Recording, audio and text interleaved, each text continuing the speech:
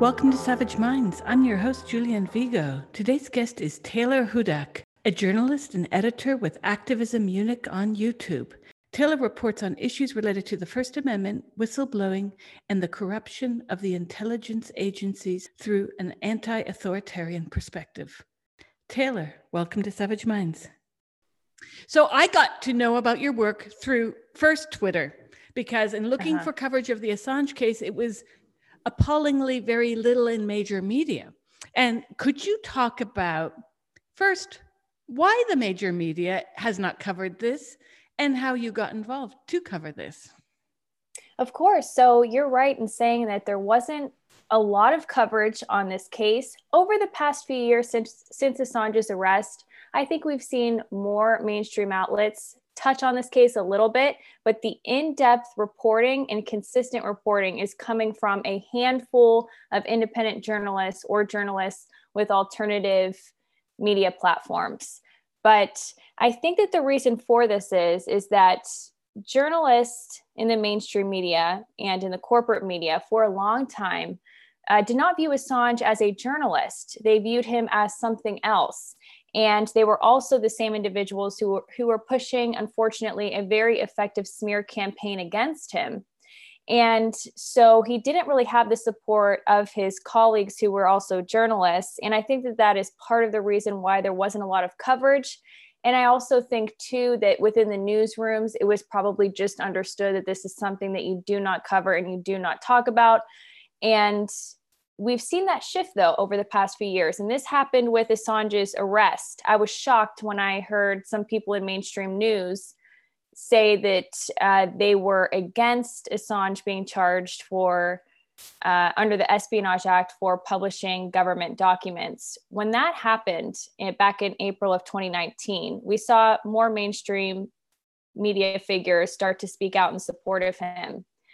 And it's really unfortunate that The Guardian, the New York Times, and other organizations that work directly with Assange and WikiLeaks did not get onto covering this case a little bit sooner, but I am happy that we're now starting to see these organizations condemn this prosecution. Now, for me, myself, I started covering this actually when I was in grad school. I started following the case. I was always interested in law, and I always wanted to cover court cases just because it was something I was very interested in. And I was fascinated by how the media coverage of a case could possibly impact the results of a case. It was actually one of my areas of research when I was in grad school. And we had to cover an international issue. And that's where I came across Assange's case. Now, at that time, I knew a little bit about it, but I was still very young during the early days of WikiLeaks in 2006, too young to really be aware in a meaningful way of what the organization was really all about. So as I got older and started to study journalism and media, I became really intrigued in this case. And then I also became horrified upon learning of all the human rights abuses that have been done to this single individual. And it was an attack by 4 different governments: Swedish government, the Ecuadorian government, US and UK, who were attacking one person and attacking one organization specifically. And so I started to cover that case for a very, very small outlet in Ohio. And then I had a podcast with Anonymous Bites Back. And that's where I met a friend of mine, Andrew Smith, who was also in Ohio.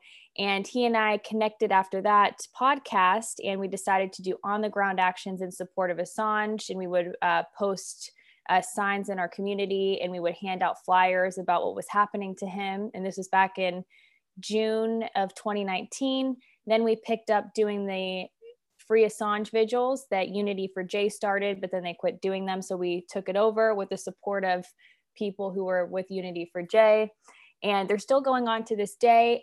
After that point, after a couple months, I decided to then move into journalism.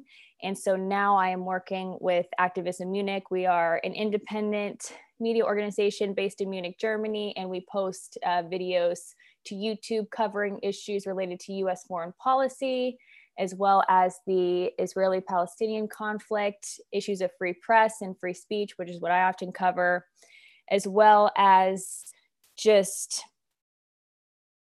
any foreign policy with an anti-war perspective, an anti-authoritarian perspective as well.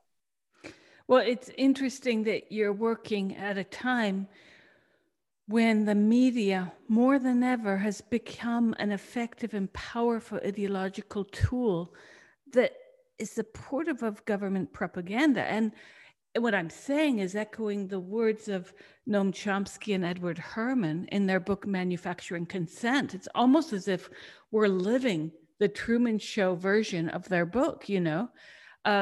We're seeing, with what happened right before the election in the US, how a story from one of, it's America's oldest papers, was the cause for that paper losing its Twitter account for about a day. We've seen since then and long before then, people who are basically accused of incorrect thought or speech have their Twitter or Facebook accounts removed, because in recent years, the way that many people, even more than half of Americans, are getting their news is through social media. So we're seeing a shift, even from the time that Edward Herman and Chomsky wrote their book in the late 80s to today, because it's no longer print media. It's now social media is the way of disseminating media, news. And Assange falls right in the middle of that, because he was paradoxically the person who was covering vis-a-vis WikiLeaks, the crimes, the war crimes of the United States government or armies, and then was punished for this. I mean, this is quite a paradox given the mandate of journalism, no? Well, it certainly is. Journalism is no longer journalism that we once thought it to be. Unfortunately, especially with those within the mainstream press, they're really just repeating US government talking points, intelligence community talking points. There is absolutely no questioning or critical thinking regarding the narratives that the government passes down, whether it be through press releases or press conferences or just general interviews. I feel like there's no real pushback. And I think a problem that we're seeing happen is that media sources, they're usually using the intelligence community as their source for information, or government officials, but they're not being critical of the information that they are being given. And I think that's because they are paid not to be critical. I think this is something that is just generally understood within the newsrooms, and people are really engaging in self-censorship, which Julian Assange himself said that was a problem, and it will continue to be a problem, as people self-censoring because of these unwritten rules that they just know about that are within their organization. And that's a real problem. But Julian Assange has won numerous journalism awards, and the revelations through WikiLeaks actually had real world benefits. So for example, one of the witnesses during the hearing, or during the extensive extradition hearings, was Clive Stafford Smith. He was an attorney, and he testified that while he was representing torture victims who were held in Guantanamo Bay, he was using WikiLeaks publications to make their case on behalf of these torture victims.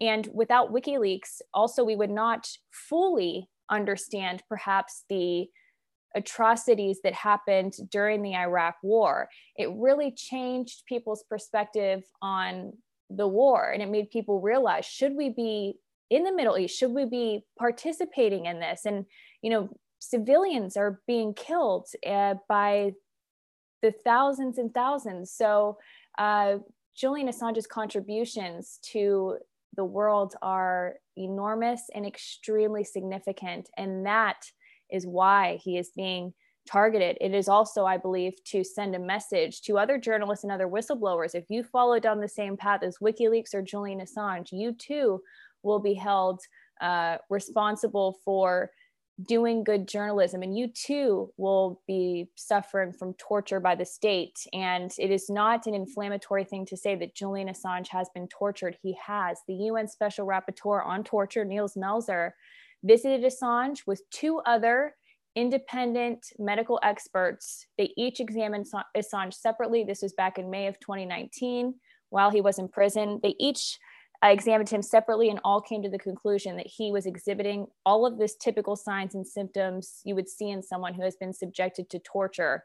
But he's still in prison right now, unfortunately, despite the fact that the judge denied the extradition request. Wow. I was working on what happened after 9/11, and I was doing it through my anthropology in New York City. I was investigating a community of men who were disappeared by the US government. Part of the 14,000 Muslim men disappeared in the months following 9/11. I remember going to the ACLU's office and they were telling me about the line of people, it's in Lower Manhattan, the line of people that exited the building down the street, all asking, mostly women, where's my brother, father, cousin, uncle? And this was hardly covered at all in the media. In fact, it pretty much wasn't. When I was doing this work, I was quite alarmed, not only by the silence, but when I would interview people, they would say, please turn off your tape recorder, and they closed the door, and they would say things off the record that really, I could not repeat, but there was this open secret about what was happening. Now, that was then. And remember WMDs? Yeah. And all of these myths were found out. And then what did we see in the run up to last year's election? Whoa, it was pretty shocking to me. I thought I was on drugs for a minute when I saw positive coverage by CNN and the BBC of George W. Bush. This is what propaganda looks like. It's Sunday, it's one thing, and Monday, it's another, and Tuesday, another.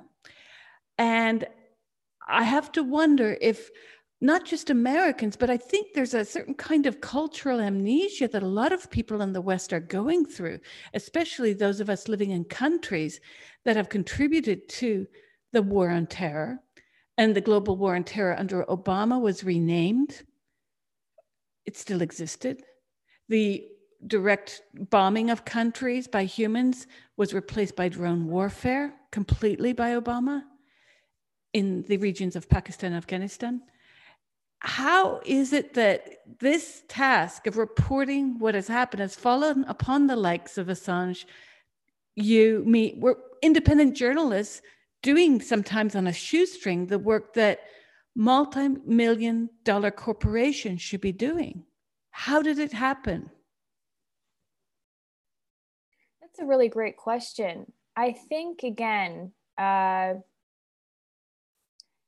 is people who do question the United States government, people who are anti-war, and you can see that in their reporting, or they just report the truth about what's really happening and are critical of the US foreign policy, which there is a lot, of course, to be very critical of.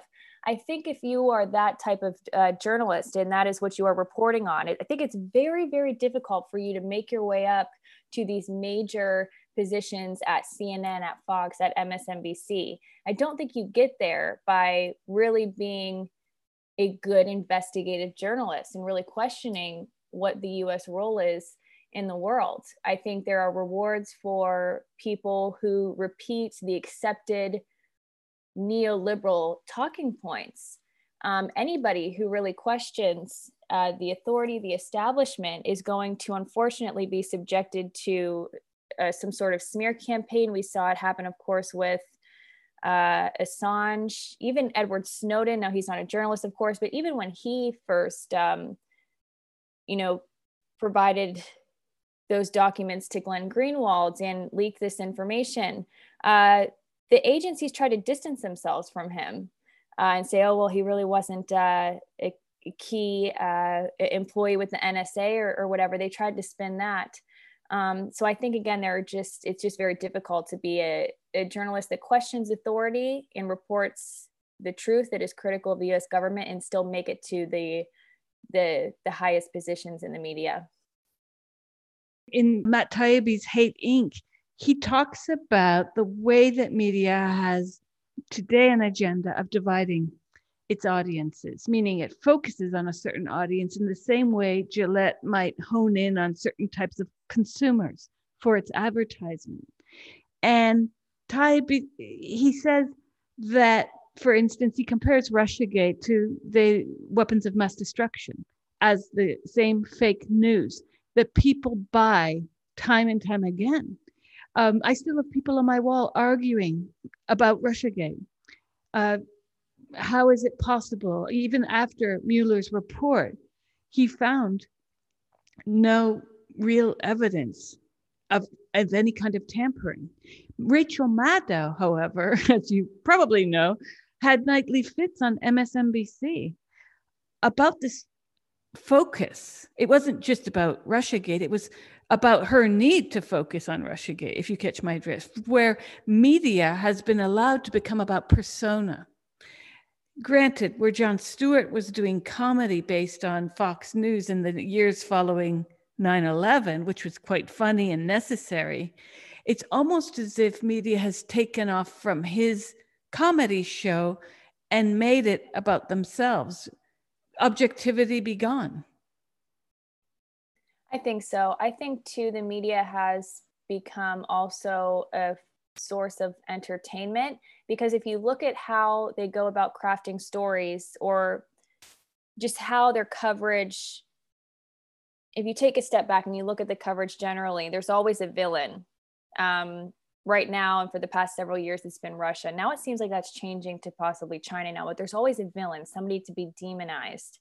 And you're right about the point of dividing people. You know, Russiagate really divided the left and right. It divided the left as well, because we saw the, I would say, more progressive left see through what was really happening here, and that this was a huge distraction and an incredible waste of tax dollars. But the truth is that division among the public, among the working class, anybody who is not within this top 1% ruling elite,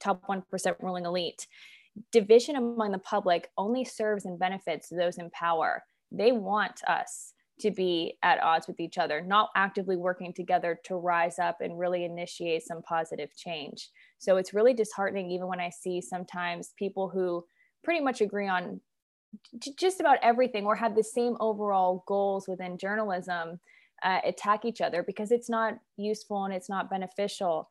With Russiagate, it is quite interesting to me that you're right, even after this report being made public and seeing that there's not evidence to suggest that there was any meaningful interference that could have swayed the election, that it's still being talked about and it's still acceptable. I feel like we will look back at this time in history and view these, Rachel Maddow pieces where she's going off about the so-called Russian interference. I think we're going to look back at it as like historical propaganda pieces. That's kind of how I perceive it. Well, we saw this earlier this month, didn't we? January 6th. Oh my God, I'm writing this piece still about it because I'm having to find people who were at the march. I'm talking to them. It was a protest. Yes, there were people who went into the Congress illegally. We know that was bad. Breaking and entering is bad. Vandalism is bad. Got it. Okay. That's the only news we were given. There were tens of thousands of people in Washington.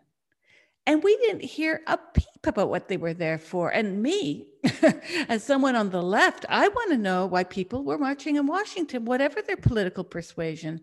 How on earth are we supposed to have any kind of democratic society if we have a media that's basically brandishing them as racist, homophobe, transphobe, whatever? They're phobes of various forms, according to MSNBC, CNN. But that was rather far from the truth. Yeah, I think so. I was really disturbed by the media coverage of this, because I had friends who were there that day. They were there in a journalistic capacity, not participating. And they said what was reported by many of the mainstream press and even some independent media who weren't even there, but were still reporting on this and not reporting accurately. There really wasn't a whole lot of violence. While there was some, it was largely like a peaceful event. And I know it's hard to even hear that right now, because we've only seen a lot of the violence and people were killed and it was really serious what happened on that day. But what is happening with that event? The January 6th event was used to justify, and still is being used to justify, a heavy military and National Guard presence in DC. It's also being used to justify possible bills being proposed that call to deprogram people on the right and Trump supporters, and also to further censor people online. But if you look at who was protesting that day, it shouldn't be a shock that people were there that day, because first of all, the lockdowns and this COVID crisis and the government's reaction to it, people can no longer go to work. They're not being given the proper relief that they need. I mean, we got $600 initially, and there is just, you ruin their livelihoods. They can't see their families. They can't have a meaningful life and actually go out there and enjoy life. And they also feel at this point that their vote doesn't matter either, because there is evidence to suggest that this election, that there was serious fraud happening with this election. Bill Binney, the former technical director of the NSA, said there was election fraud. If Bill Binney says there was election fraud, in my opinion, that means there was election fraud. Again, he was the former technical director of the NSA. But the point is that, you know, you have people who are so upset, of course they're going to protest. But again, it's being used to justify some really Orwellian legislation that really bothers me. And, you know, we see other protests that happen throughout the country that have been that have had violence as well. But we're not having the same critical approach that we're having when it comes to the January 6th event. Some of the newscasters and the neoliberal media were supportive.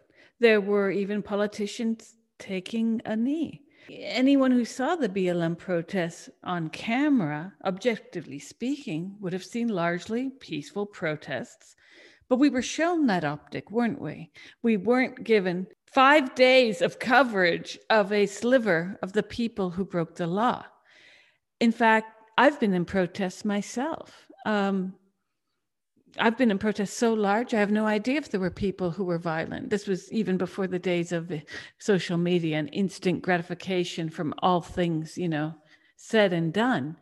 But I do know that when you go to protests, even let's say taking a bus from New York to DC, oftentimes you'll have people saying these are the do's, these are the don'ts, these are the warning signs. If you hear this, then do that. But that's just for the course of protests. Some people do not behave responsibly. I mean, even outside of protests. Somehow, though, the media has held the sliver of people, 100-ish people who broke and entered into the Congress. Again, do not agree with that, but that became the focus. And when you look at the media, they knew days and weeks before that this protest was going to take place. So, of course, when I'm watching this unfold, I'm thinking, where is the police presence? They knew this was happening. One does get a little suspicious as to what degree this was allowed to happen. Not to, throw out conspiracies, but that is a question. And then, of course, the immediate comparisons with last summer's protests, the spring and summer's protests, people would say, oh, but if Black people were doing this, well, wait a sec. There were 5 people, including an officer, killed on the 6th of January. So we can't say that the police were not nonviolent. Whether or not they used justified force will be, discovered in investigations. But when you start to, talk to people who were there and you see the crowds, these were not KKK hood-wearing racists. Yet, that is how MSNBC chooses to see this. This is CNN, too. I mean, this morning, I went to CNN, Taylor. I kid you not. I made a mock-up of my editing CNN's cover story because most of their stories are about Donald Trump. I kid you not. Jim Acosta, I've never seen Trump like this. Fauci and Birx tell interviewers about the nonsense of the Trump years. These are all separate stories. Trump advisors said former president is not considering launching a third party. Trump got 96% of the vote in this Texas county. what its residents think of Joe Biden, right? And it's, members quit SAD Mar-a-Lago. SAD is in quotes. But it's like the guy's not president anymore, and the liberal media is very obsessed with him. Yeah, there is a hyper focus on Trump. They did that during the 2016 election. You could say that could have actually helped him during 2016, but there's been a determination among the media to demonize Trump and demonize Trump supporters as well, without really looking at the bigger picture as to how someone like him got into power in the first place. I think it says a lot. And they're not thinking critically about this. And I think they're doing that on purpose. One thing I want to mention as well, with the January 6th protest, we knew that this was going to happen ahead of time. That is correct. In fact, this Transition Integrity Project, which is basically a project that includes former members close to the Obama administration and the Clinton administrations, people that are very embedded within the Democratic establishment, make up this Transition Integrity Project, which was really put together over the past several years, like a couple years prior to the 2020 election, but after Trump got elected. And it basically included 4 different scenarios of how the 2020 election could result in. Each of the scenarios, I think, had a assumption that Trump would not leave office if he wasn't reelected, that he would not leave office, and then this would create for mass chaos, and there would be so many protests throughout the country. And I find that really suspicious that there was already this assumption within this Transition Integrity Project, and that there was already this assumption that there was going to be these white supremacist protests. And then, of course, we saw on January 6th, there was a protest, and they're calling everybody who was a part of this a white supremacist and fascist and whatever, what have you.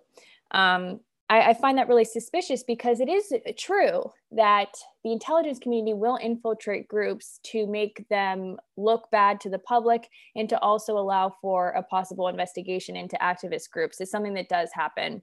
I'm not saying that there's a whole lot of evidence to show that that's happening here, but it's something that does happen. And what I was really disturbed about was the fact that the media was acting on behalf of the police and law enforcement, which is not their job.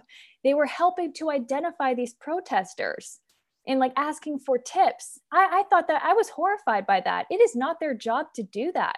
And that's exactly what they were doing. It is the job of the media to hold to account law enforcement and the establishment and the intelligence community. And they were working with them to find these individuals. And that horrified me.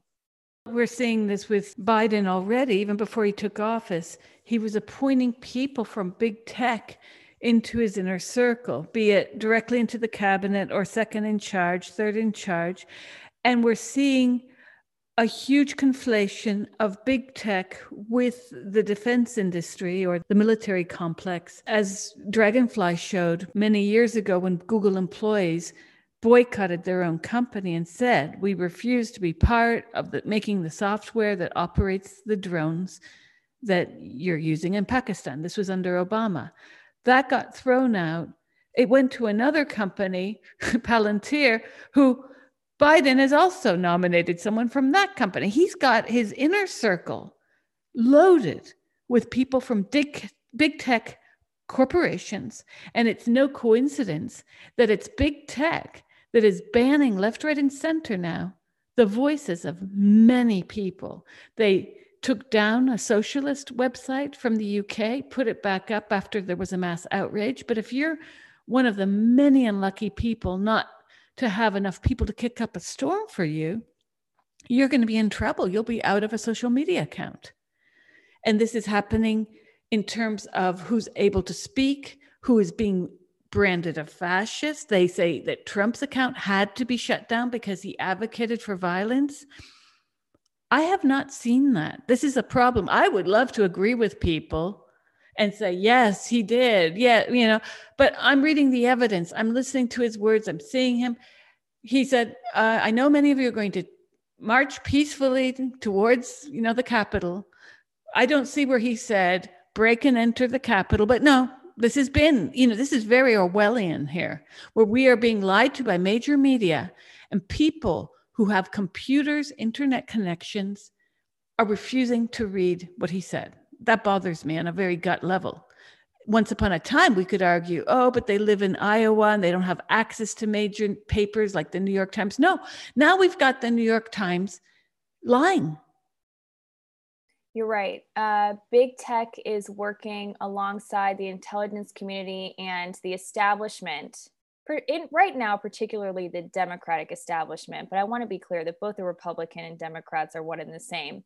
But yes, so what Jack Dorsey, who is the CEO of Twitter, and Mark Zuckerberg, of course, of Facebook, these individuals and their staff at Twitter and Facebook are acting as some sort of authority on what is acceptable and what is unacceptable speech. And Trump was banned from Twitter, and this is while he was still president. And I have a really big problem with this, regardless of whether or not you like Trump's policies or you follow him on Twitter or want to hear what he has to say. He was the president of the United States, and it was a disservice to the American people and the public to ban him from Twitter, because we can communicate with him through Twitter. I mean, we could tweet at him. I'm not saying that that is going to make a huge difference, but access to elected leaders and people in positions of power is so important. And so by banning Trump, it removed our access to the president. Julian Assange was not pardoned last Tuesday. And of course, this was something that I was really hoping for. And so many people there was a huge push within the Free Assange movement and community to encourage the president to pardon Assange. And that final day when the pardons were issued, so many of us went to Twitter and were constantly tweeting out messages to Trump's inner circle to please pardon Julian Assange. And if Trump were on Twitter, he would perhaps be able to see these responses from people. He would see that Assange was trending all day long, practically. I'm not saying that that necessarily means that is why Assange wasn't pardoned. That's not what I'm saying at all. But there's an overall point to be made here. Also, there was a leaked phone call between Jack Dorsey, again, the CEO of Twitter, and his staff. I think it was a Zoom call that was leaked. And this was Jack speaking about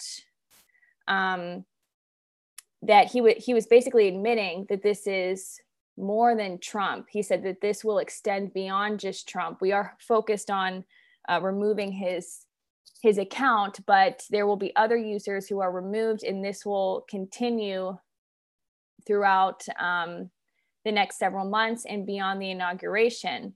But another point here is that Jack Dorsey's official response on Twitter, which he posted about the decision to suspend the president's Twitter account, he said that, quote, offline harm as a result of online speech is demonstrably real, end quote. This is a really broad statement that can be applied to just about anything anyone could say. I mean, you can interpret a lot of statements to seem like violence. I mean, or it could be misconstrued that way if you really wanted to, it could be misconstrued. And I have a problem with this because what is happening here is that they're assuming that there is some causal relationship between something said online and real world violence. And I think that that's too big of a conclusion to make. And I feel like it's really irresponsible. And this is a lot of power to be giving Jack Dorsey and the staff at Twitter. Well, certainly they are not elected officials. They're not politicians. And yet they've taken the fiat handed to them to go ahead and make these kinds of choices of who can and who cannot participate in the public square. Arguably, especially under lockdown this past year, that's it. That's it for most people. So what are the answers to this as well? I mean, there was a reason that Trump was aiming at certain types of legislation that might have had an effect on reducing the power of big tech companies. I sometimes wonder also if this last minute push against him was not largely linked to his criticism of big technology, because these companies, more than the government now, I mean, these companies are more powerful and more wealthy than most of the countries on the planet. They are. They are. And there has been some articles where there's been investigations into Google's links to the intelligence community, which are very strong. And Google is so powerful. If we think about it, I try to avoid using this phrase, but at least something that's often said in American English is, hey, why don't you just go Google that? Google it. It's become also a verb as well. And that's how powerful this company is. So I try to avoid actually saying that now, but it's such a powerful company. They have such a monopoly over free speech. And there's been a push to repeal Section 230 of the CDA, which was established in 1996. This was during the early years of the widespread use of the internet. I do think that the movement to completely repeal Section 230 would be a mistake, but there is an opportunity for some reform. Essentially, it includes two provisions, and this, I'm speaking about this very broadly. But number one, it says that ISPs or other third-party content providers cannot be treated as the publisher, and therefore they're not responsible for any third-party content. So if somebody were to post something illegal on Twitter, Jack Dorsey and the staff at Twitter, or the owners of Twitter, cannot be held legally responsible. That seems like a pretty good, reasonable provision. However, it also includes another aspect to it where it has this Good Samaritan policy where ISPs and other online platforms can moderate content. So they can block content or screen content that is deemed to be harassment or offensive. And they have to do this on good faith. So if somebody's being harassed online, these ISPs and third-party content providers can remove that content. But this has to be done in good faith, and it's not being done in good faith. Essentially, Dorsey, Zuckerberg are deeming what they believe to be fake news as harmful content, and then they are removing it. It's being abused. So as I said, repealing Section 230 completely would be a mistake, because then ISPs would be responsible for third-party content, and they would most likely probably just choose not to allow third-party content on their site. But we do need to revisit this Good Samaritan provision, which does give a lot of power to these companies. You're listening to Savage Minds. We hope you're enjoying the show. Please consider subscribing. We depend on listeners and readers just like you. Now, back to our show.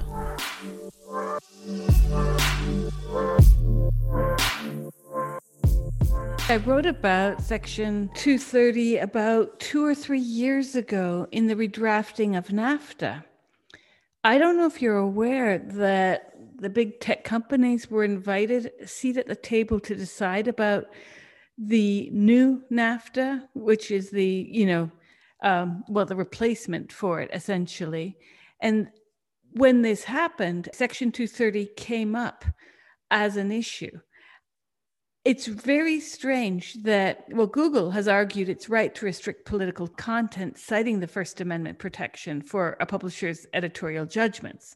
Twitter also did this at the time, saying as a publisher, they have the right to edit. But why these tech giants have secured the right to legal immunity under Section 230, which they regularly cite, none of them are transparent about the censorship. So, I was covering a story of a Canadian journalist, writer, Megan Murphy, who was kicked off Twitter. She's actually sued Twitter, and her case is coming back up at a higher court shortly. And it's weird that no one has been paying attention to all the feminists getting kicked off Twitter in recent years, but now it's come full circle. If Twitter can kick off the president of one of the most powerful countries in the world, that is a problem. And when people like, Rachel Maddow can repeat absolute fodder. I mean, Russiagate was disproven. There was no Russiagate. So why is it that our choices now are to be silenced or to get sheer propaganda from MSNBC and other sources? Or, as I found you, I was so relieved to find someone covering the Assange trial, because The Guardian didn't seem to feel that compelled to cover the trial very much. It had a few pieces in the fall, that's it. And these are basic journalistic ethics at core here. As you point out, Snowden wasn't a journalist, but even then, the Obama-era legislation against whistleblowing, against journalists, is something that everyone who voted for Biden should be alarmed by. And they're not. And they're not, because the very thing we're talking about, or that others are talking about, is not getting to them because they're watching Rachel Maddow have hissy fits. Yeah, so I'm not advocating for Rachel Maddow to be removed, but honestly, if they were to apply the logic that they are using to remove former President Trump and other right-wing journalists, and also the other socialist platform I saw was taken down. If they were to apply the same logic, they would be taking down Rachel Maddow, who is constantly repeating, it did for a very long time, this story that we know is not true, this Russian hoax. But the reason why nobody is paying attention to the policies and the stance of Joe Biden is because they're just focused on no longer having Trump in office. That's the focus. I feel that people really voted not for Biden, but they were voting against Trump. Nobody was excited about Biden a year ago. I'm pretty sure that there was not an overwhelming amount of support for Biden to be elected, neither with Kamala Harris, who was not liked by many people on the left. Including Biden himself. Exactly. The two of them did not get along. I mean, she called him out on his segregationist policies, which was necessary. She was also called out too on this, her time as a prosecutor in California was pretty bad, because she blocked evidence that would allow for innocent people to be taken off of death row. She also would incarcerate people for decades or several years, just for having small amounts of cannabis on them. And then when asked about using cannabis, she laughed about it and thought it was funny. She's just a callous person. And, people just forget because it's no longer Trump. The focus is so much on Trump that they can't even see clearly. And unfortunately, I feel like it's going to be like the Bush-Obama years again. The Bush years, foreign policy-wise, I think, unfortunately, are very similar to that, let's say. It's very similar. And I think that the media is going to fall asleep, as they did with Obama. I think they're going to fall asleep, and they're not going to really hold him accountable. Well, certainly it's not happening. I posted an article or a blip from Sky News Australia. The only place I could find any criticism of Biden, and they are calling out some of his promises that he's already failed on, such as clamping down on coronavirus. He's basically thrown that out the window. And it's interesting because you won't find the same criticism in North American papers. Everyone's cheering about, yes, great that he pulled out of the deal with Canada. And Canadian, environmentalists have been arguing against tar sands and this very same project. So great. I mean, there are some pluses that, Biden signing off on the, Paris Accord. Great. But there's some irony in, he's removed the ban from Muslim countries, the very ban that he didn't say a damn thing about. I don't know if you remember special registration that began in 2002. This is how the 14,000 Muslim men were disappeared. The government required certain immigrants from certain countries. They were all from Muslim countries with the exception of North Korea and Iran, having to come and register. And if they were even a half a minute in the country on a tourist visa or a visa that hadn't been completely resolved, they were thrown in a jail. And Biden was silent on this. And we know who voted against the war in Iraq. One of our politicians, out of all of the politicians, one spoke against it. So there's a lot of irony in these 17 bills he's signing off on. and the media's love fest with him. It's bizarre to watch because there's absolutely no word on Yemen. Oh my God, Yemen? Anyone? I know it's a disaster. It's truly a disaster, and it's something that's not talked about enough. I've seen the photos. It's heartbreaking to see what's happening. Absolutely heartbreaking. And the one thing that Trump was doing was, trying to pull out of the Middle East. He didn't start another war, which is a positive thing and unusual for a U.S. president. But we still had tensions with Iran with the assassination of the Iranian general Qasem Soleimani. I really thought, this is about a year ago, I really thought at that time that we were going to be heading into a war. We possibly could be now, but I saw there was a push or call to put more troops in the Middle East, and I just think about all the lives that are going to be lost. And it's just, haven't we learned anything? Hasn't the media learned anything? I mean, why aren't they screaming about this?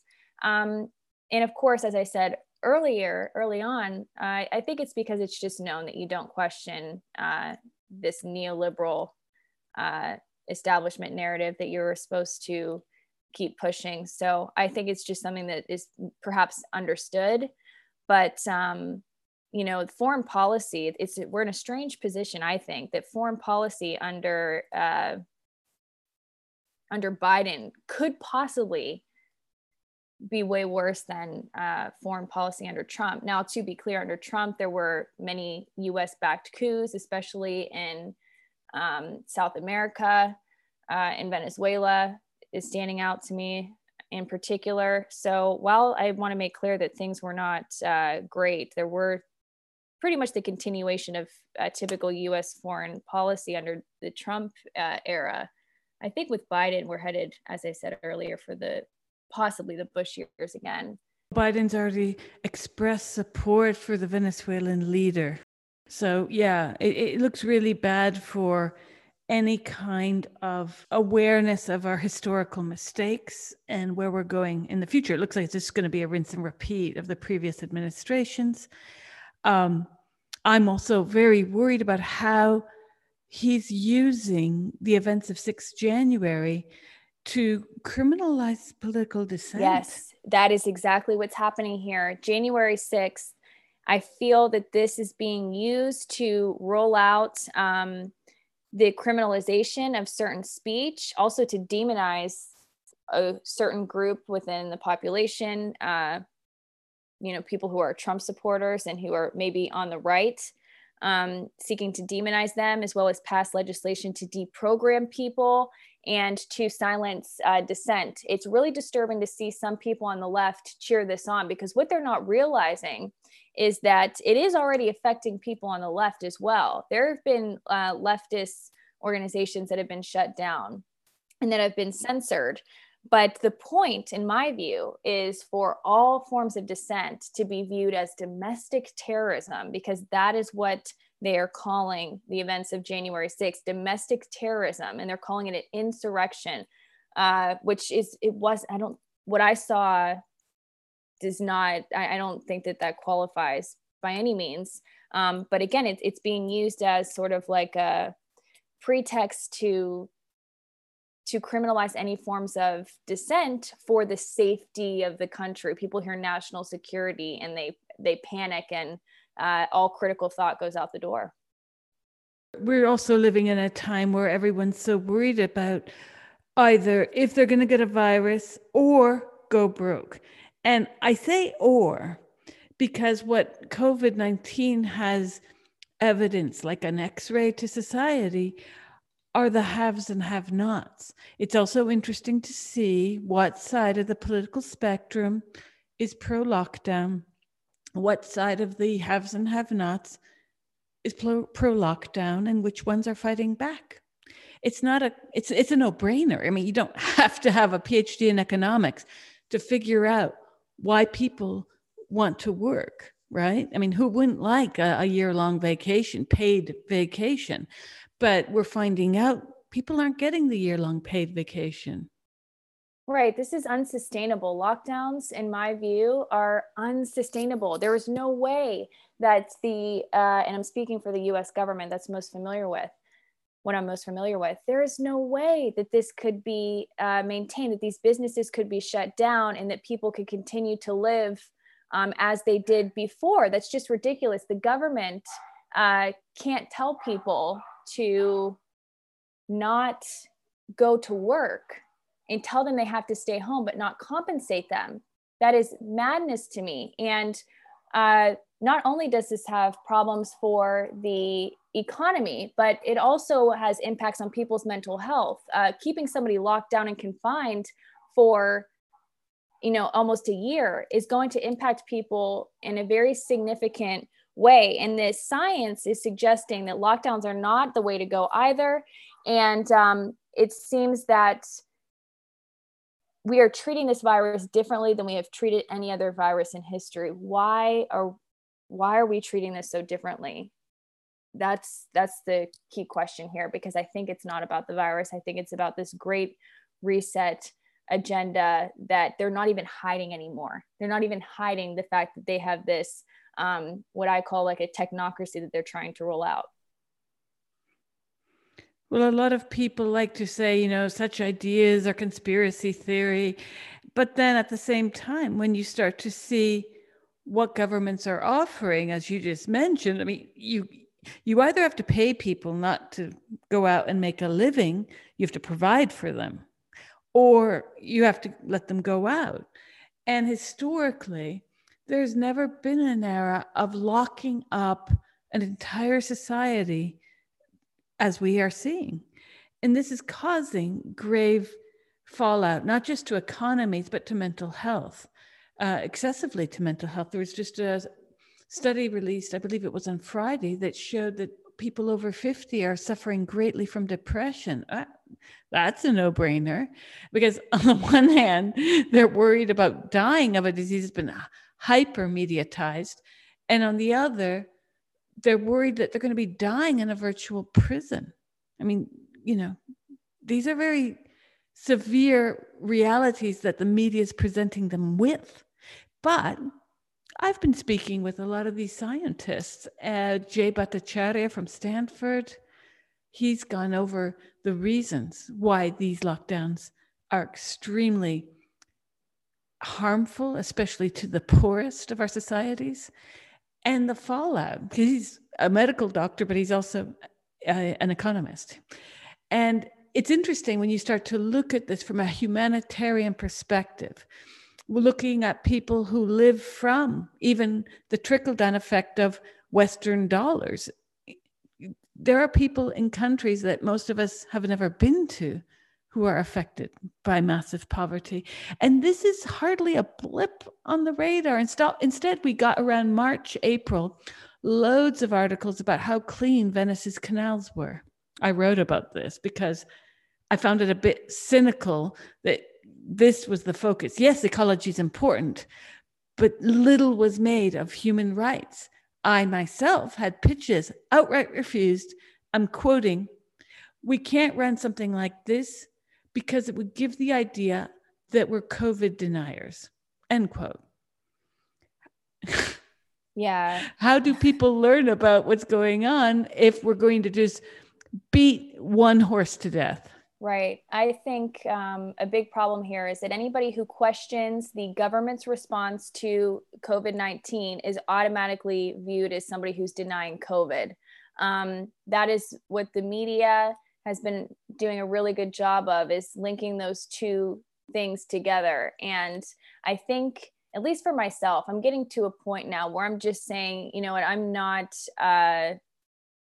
no longer going to be concerned about not that I really was ever, to be honest, but I'm really not concerned about if it's viewed that I'm denying COVID because I'm critical of the government's response. Number one, I'm not denying COVID.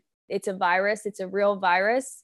But the response is inappropriate, and it's absolutely unreasonable. And why, after the media has lied about so much, lied us into every single war, they lie about so much that goes on in this world. Why are they suddenly being honest now about COVID-19? Why, like, that doesn't make any sense to me. Why are they being honest now? It's because they're not being honest. These lockdowns are destructive. They are, in my view, potentially designed to destroy small businesses, and with the end goal of only these huge corporations still being in effect or still being up and running, so that we as people have to then work for these corporations. I don't trust any crisis that results in only big corporations being able to survive it. I just find that extremely suspect. And again, this is not something that is conspiracy. The World Economic Forum is very loud and clear about their intentions for a post-coronavirus world, and they want to have the Great Reset, which is a globalist economy. They're not hiding this. It's not a conspiracy, it's reality, and it's time for everybody to wake up. Well, certainly, I think canceling our Amazon account is a start.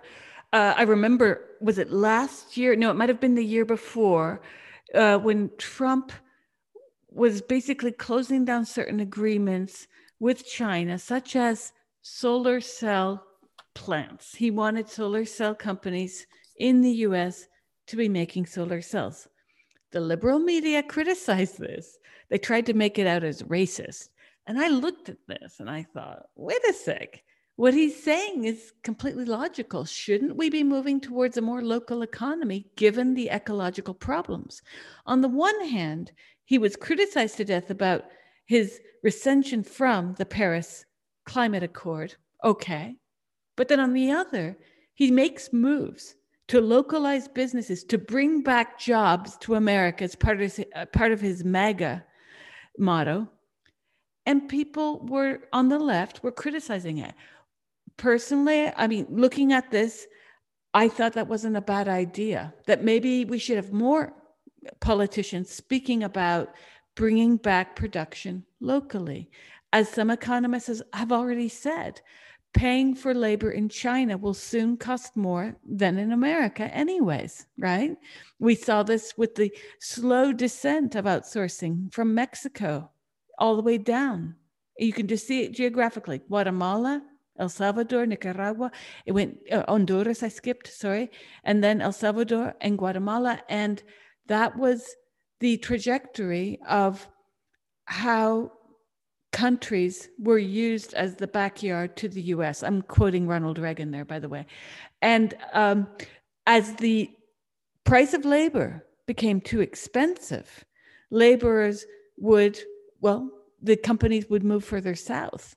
And we saw this also with, corn being dumped by Mexican farmers because of NAFTA agreements. So you've got this huge mess of the myth of global equality, which it was a myth, where Google, Facebook, and Twitter are brought to the drawing board to redraft NAFTA 3 years ago.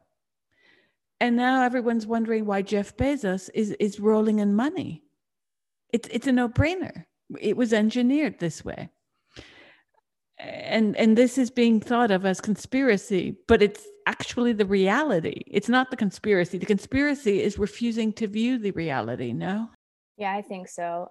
Anybody who is questioning, again, the mainstream talking points is going to be labeled a conspiracy theorist. And it's just to discredit anyone who is actually speaking truths that they don't want to really be talked about in a very honest way. And unfortunately, it's somewhat effective.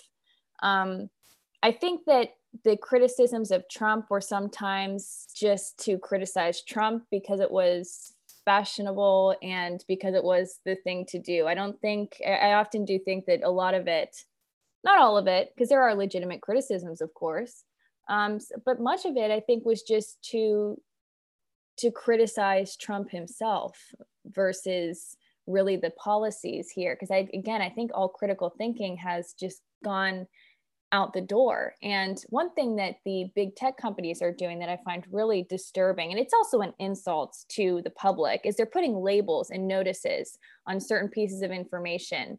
I'm not endorsing QAnon. I think it's probably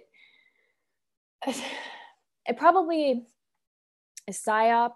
There's been a lot of evidence to suggest that, but I'm not endorsing QAnon. I think it's absolute, nonsense, and there's a lot to investigate when it comes to that. But they're putting notices on anything that has the word QAnon in it, and they're saying QAnon is a conspiracy theory where, and I'm not quoting here, I'm paraphrasing. QAnon is a conspiracy theorist group that believes that the elite are reptilian or blah, blah, blah, like just all these ridiculous claims. And it's like, why do you even have to put notices on pieces of information? It's such an insult. Like, we could look at something as an informed and educated public and see it for what it is. Why are they putting notices on anything that says 2020 US election with a link to this has been disputed by many sources?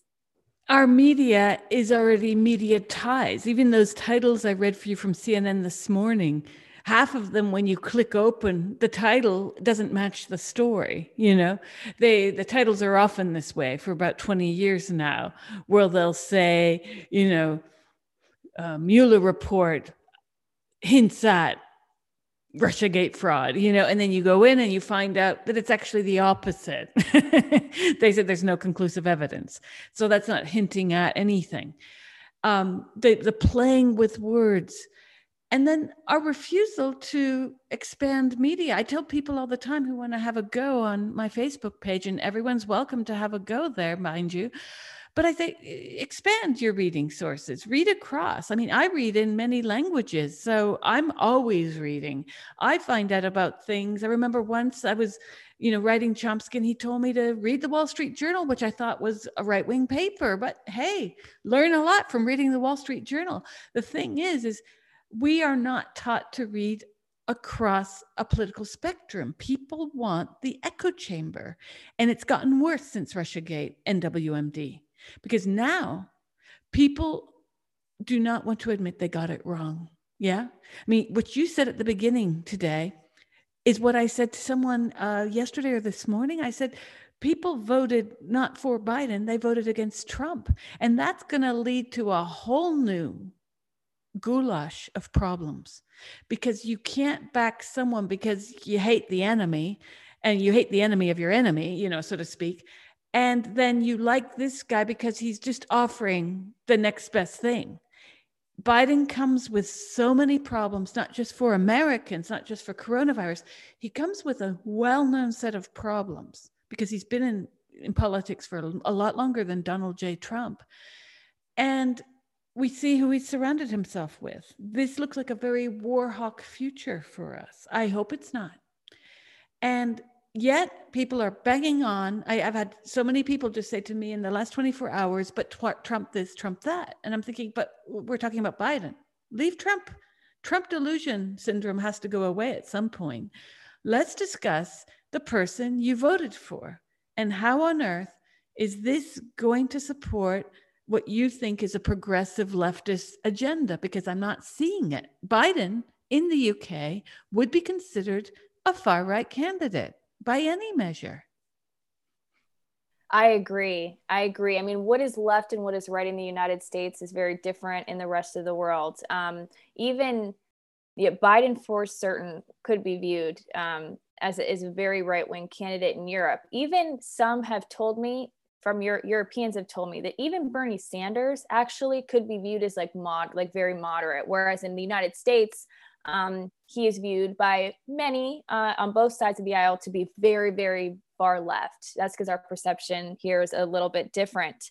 But the problem is, it goes back to this division that we're seeing. You're right in saying that people do not consume news that has a political, or people often do not consume news that presents an opposing viewpoint to their own. It's something really important that people do. It's actually something I like to do.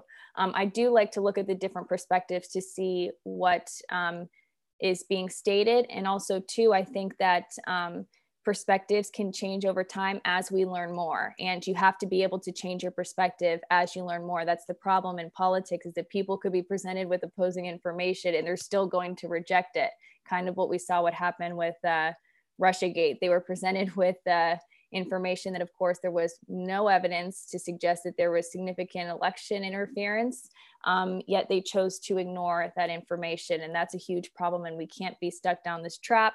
It also goes back to the larger point that division among the left and the right in the public, in the general public, serves those in power.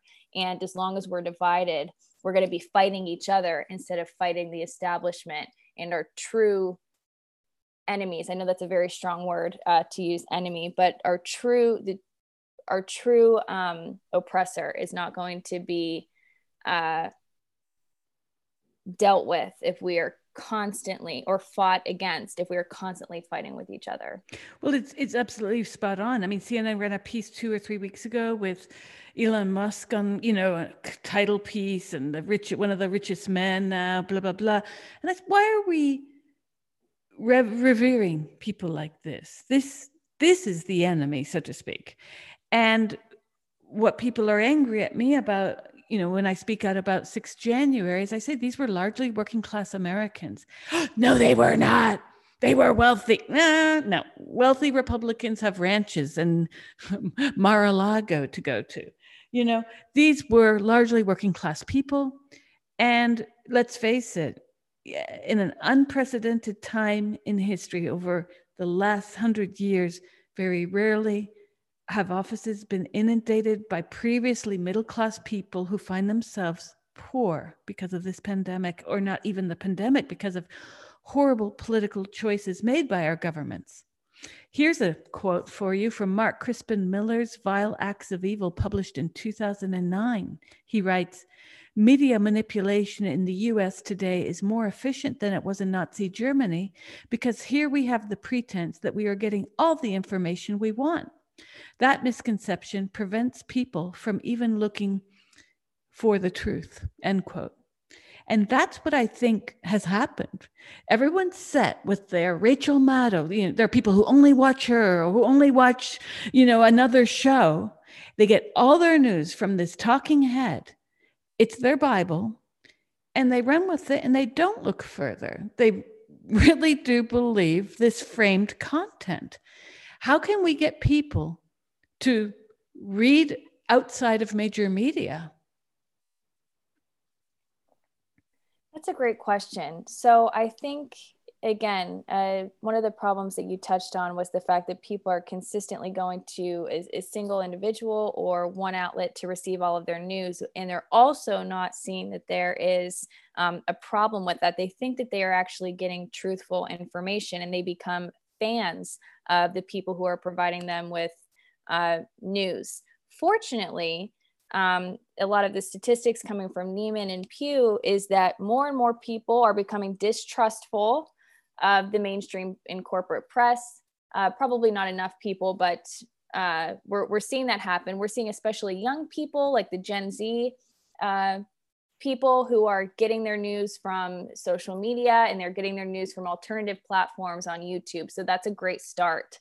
I think that one of the threats to this, though, is because people are going to their cell phones and social media and YouTube to consume their news. I've been seeing mainstream news organizations like Fox, MSNBC, CNN be favored by the algorithms in YouTube. So if you look up some news topic, you're going to be seeing the CNN coverage of it before you're maybe going to see an independent organization. So that is a real threat there. So I think alternative platforms is an important thing. Going to alternative platforms that don't manipulate what information you can and cannot see.